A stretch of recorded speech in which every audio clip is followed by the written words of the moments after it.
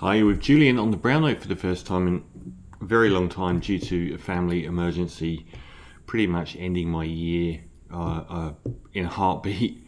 So I'm just going through some of the movies I watched over the Christmas period to get them out of the way. And this one's Rebel Moon, which is something that falls very much into the most annoying naming structure that modern directors seem to want to do. An appalling name. Rebel Moon's fine, but Rebel Moon and calling it Rebel Moon dash Part 1 colon A Child of Fire is absolutely awful. I don't know why they keep doing this. So Zack Snyder has, alongside, I would say the most annoying fan bases for any directors are number one, James Cameron, number two, Christopher Nolan, and number three, Zack Snyder. People that will continually hammer you over the head saying that something that is actually terrible is fantastic no matter what. The worst fanboys online, they're always boys. Tenet would be a good example. I mean, Oppenheimer's a masterpiece. It was my film of the year.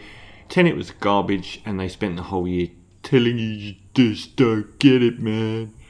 But anyway, Zack Snyder's doesn't have what Cameron and Nolan have, which is a superb filmography. Most of his films have been terrible. The two standouts for me are two of the best comic book adaptations ever. Watchmen, given his filmography, unexpectedly great, given the complexity of the source material, and much love now. And also these, much against my better judgment, Zack Snyder's Justice League I think is one of the greatest, the rival of the best of the MCU world. I thought it was, visually unique, even down to the aspect ratio, and I thought it was, the whole 4-hour thing was quite amazing. And Man of Steel, which got bashed a lot, has, given the appalling quality of the DC films, has actually risen to the top of those nearly, especially from the Snyder side. It wasn't great, but it's got an awful lot that was great about it. But he's done so many films that, like Sucker Punch, are just so awful. Batman vs Superman is a good example of where Snyder fanboys are awful, because it's objectively terrible, but they still rave about it. Now, I didn't even hate Army of the Dead. I didn't think it was great, but compared to Rebel Moon, which has an absolutely stonking... So he's come out of the whole DC thing as a cult hero. And the fact that the Snyder Cut ended up being so revolutionary in the fact that it wasn't a director's cut, which assumes you're extending or removing stuff that's already there. It was a complete... Like the feel, the tone, everything was different. The dialogue was different. The performances were different. They reshot so much, like $80 million worth of stuff was added to it. It was a different film entirely. So he's come out on high, and as a cult hero, feeling that he was hard done by having Justice League taken off of him, and then the person that did Justice League ending up with one of the biggest piles of shit in movie history. So he's like, he's come back with just the... So his scores for Rebel Moon on Rotten Tomatoes and Metacritic are Olympic level terrible.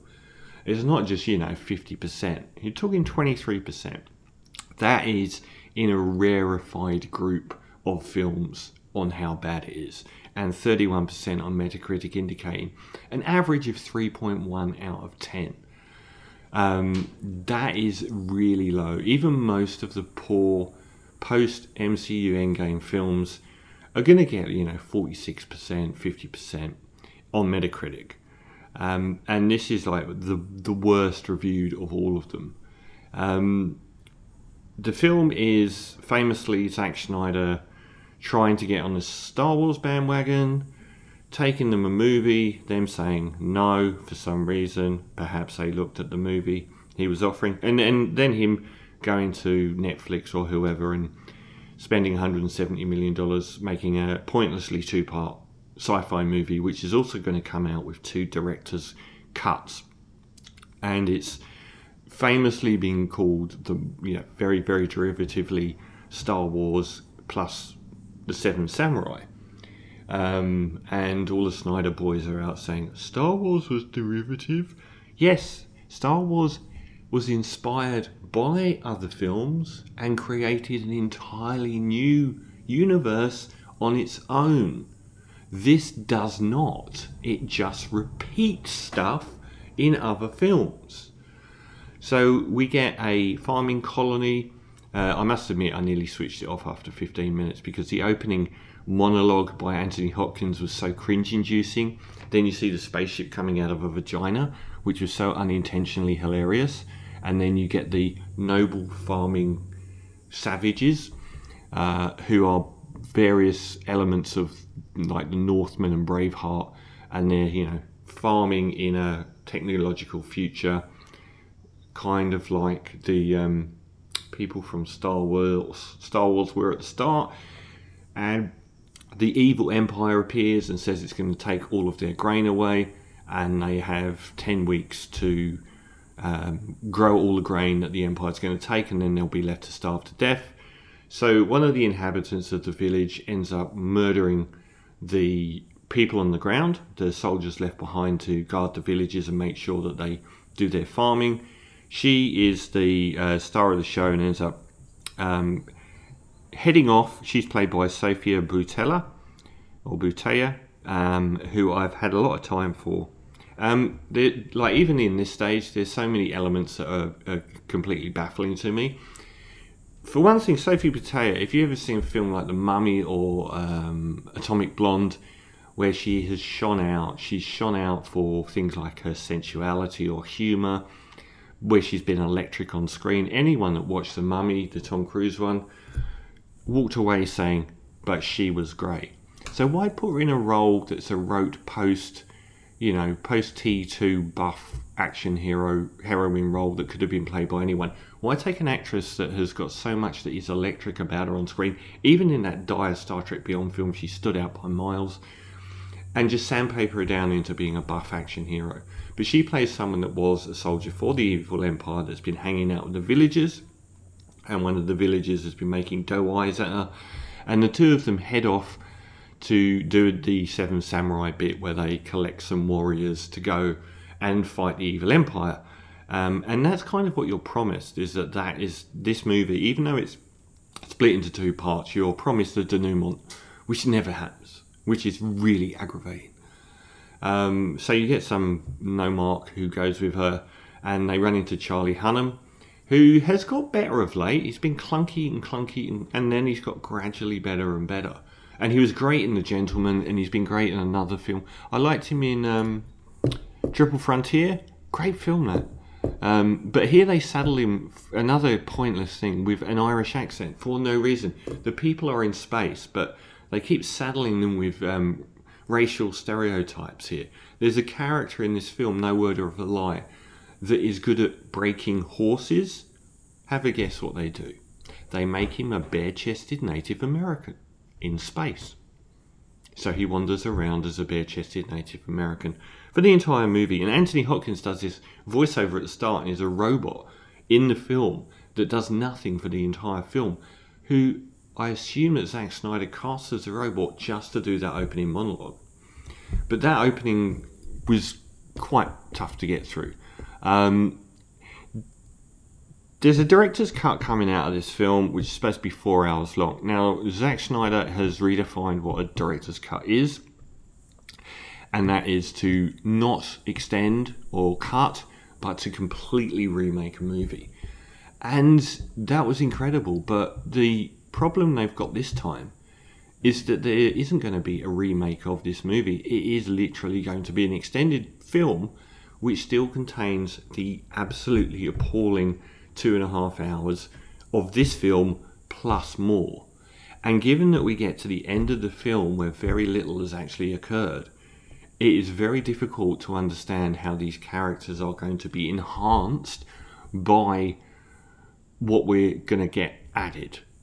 The characters themselves are picked up in that Kurosawa manner where they'll find someone who's a drunk layabout who's also an expert warrior, and he'll join their clan, and then they'll get a group of them and they'll go back and fight the baddies at the village. But the characters are so ill-defined that they aren't different in any way and haven't grown in the audience's mind. From the first 30 seconds they're on screen,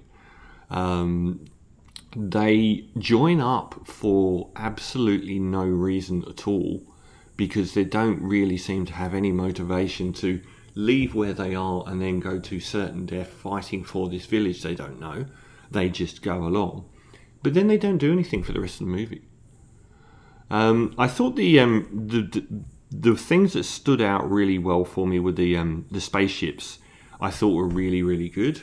And there's not enough of that spaceship action in. I thought Dune, a film I rubbished, where they praised the visual design, but I thought it was really rote. But here I thought the spaceships looked really cool. But there's just not enough of that action in it. And the villain, Ed Skrein, who plays a combination of Christopher Waltz's Nazi from Inglourious Bastards and Eddie Redmayne's epic character from Jupiter Ascending, a famously bad performance.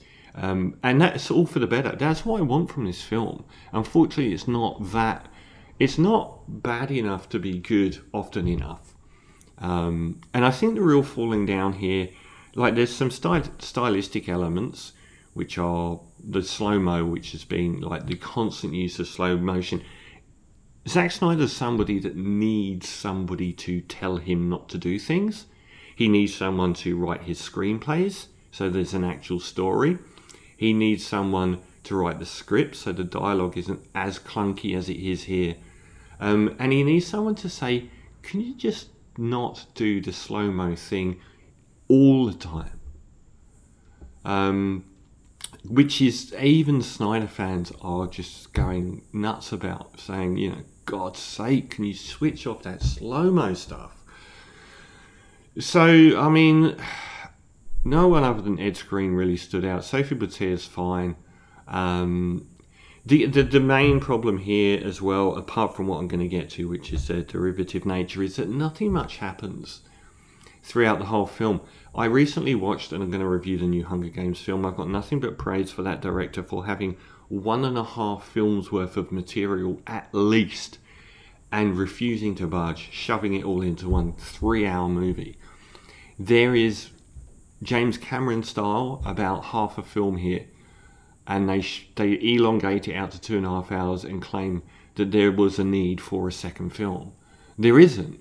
Imagine watching Kurosawa's The Seven Samurai, and instead of getting back to the people that they're defending, which you are promised at the start, I think, a de facto contract with the viewer, the villain meets them head on at the halfway stage, and that's the end of the film. It's shortchanging everyone.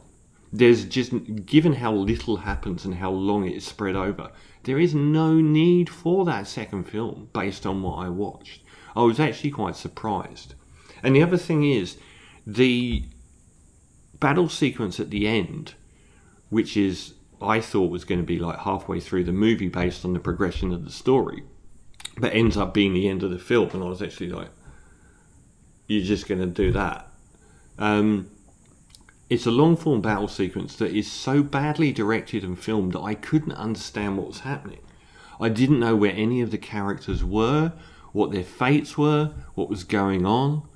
And spoiler alert, once it's over, the villain is dead, and they just reanimate the villain and put him straight back in the same position he was within 5 minutes. So the film ends without anything happening. So those are the things that stop it being a guilty pleasure. But it is, and you can almost play a game with it. And the most interesting thing about it is that it's the most derivative film I've ever seen. So people have talked about Star Wars being derivative, and I mentioned about how, but those films weren't anything like Star Wars. Lucas created an entirely new language of filmmaking and an entirely new universe. Just copying Star Wars by making another Star Wars film isn't doing that. So we've had Star Wars and The Seven Samurai. But there's a raft of films that this film just seems like Zack Snyder sat down and wrote down a list of his 100 favourite scenes and filmed them verbatim and said that's the story. So we've also got A Bug's Life turns up. One of the weirdest, there's this sequence which is very bad and cringe-inducing and not in any way essential to the plot, where the Native American in space tames a griffin. That is just the same as the Harry Potter sequence, merged with them doing the same with the Flappy Birds in Avatar. We also get, like the Ed Skrein character, a lot of his scenes really reminded me of the Eddie Redmayne scenes in Jupiter Ascending, Valerian, a film I've got a lot of time for. Many people have said that the whole sort of setup is very much the miniature board game, the miniature action battle board game Warhammer 40k. Dune is frequently a reference point. Braveheart, for some reason, and the Northmen, particularly when they're dealing with the villagers. Again, he just gives them accents that no one can handle. The accents are really atrocious, but it's for no reason. It's just bizarre. It's like him saying, make them a bit sort of Nordic and a bit Irish jiggy. I don't know what goes through this guy's head. Battlefield Earth came up. Watching this, the John Travolta Battlefield Earth film. And Battle Beyond the Stars, the Roger Corman film from around 1980, took Star Wars and turned it into the Seven Samurai. Like this is the most derivative film I have ever seen in my life. I would say by the halfway stage, I was curiously entertained by it. I was entertained by constantly trying to work out what movie I was being ripped off. And I also thought, well, they've set up quite a good denouement, because this dreadnought battle station that they're going to fight at the end is going to be great. But then they just ended the film. And I was like, we haven't travelled anywhere. None of the sequences were really memorable. None of the characters were memorable. None of the writing was awful. Both the screenplay and the words spoken by the actors were terrible. And the action sequences Snyder directs are so difficult to follow. Plus he overuses the slow-mo thing. So I would watch it as a semi-guilty pleasure. And I will watch the follow-up, I think. But that's for free. And that's for free at home. There is no way on God's green earth you would ever go and pay to watch this dross in the cinema. But one of his worst, not as bad as something like Sucker Punch, not as dreary as something like Batman vs Superman, but certainly Rebel Moon, with the very long title for no apparent reason, is definitely an appalling film, but in some ways a curiously fun one, just not how the director intended. So I'm going to give it a 3.5 out of 10 for Rebel Moon.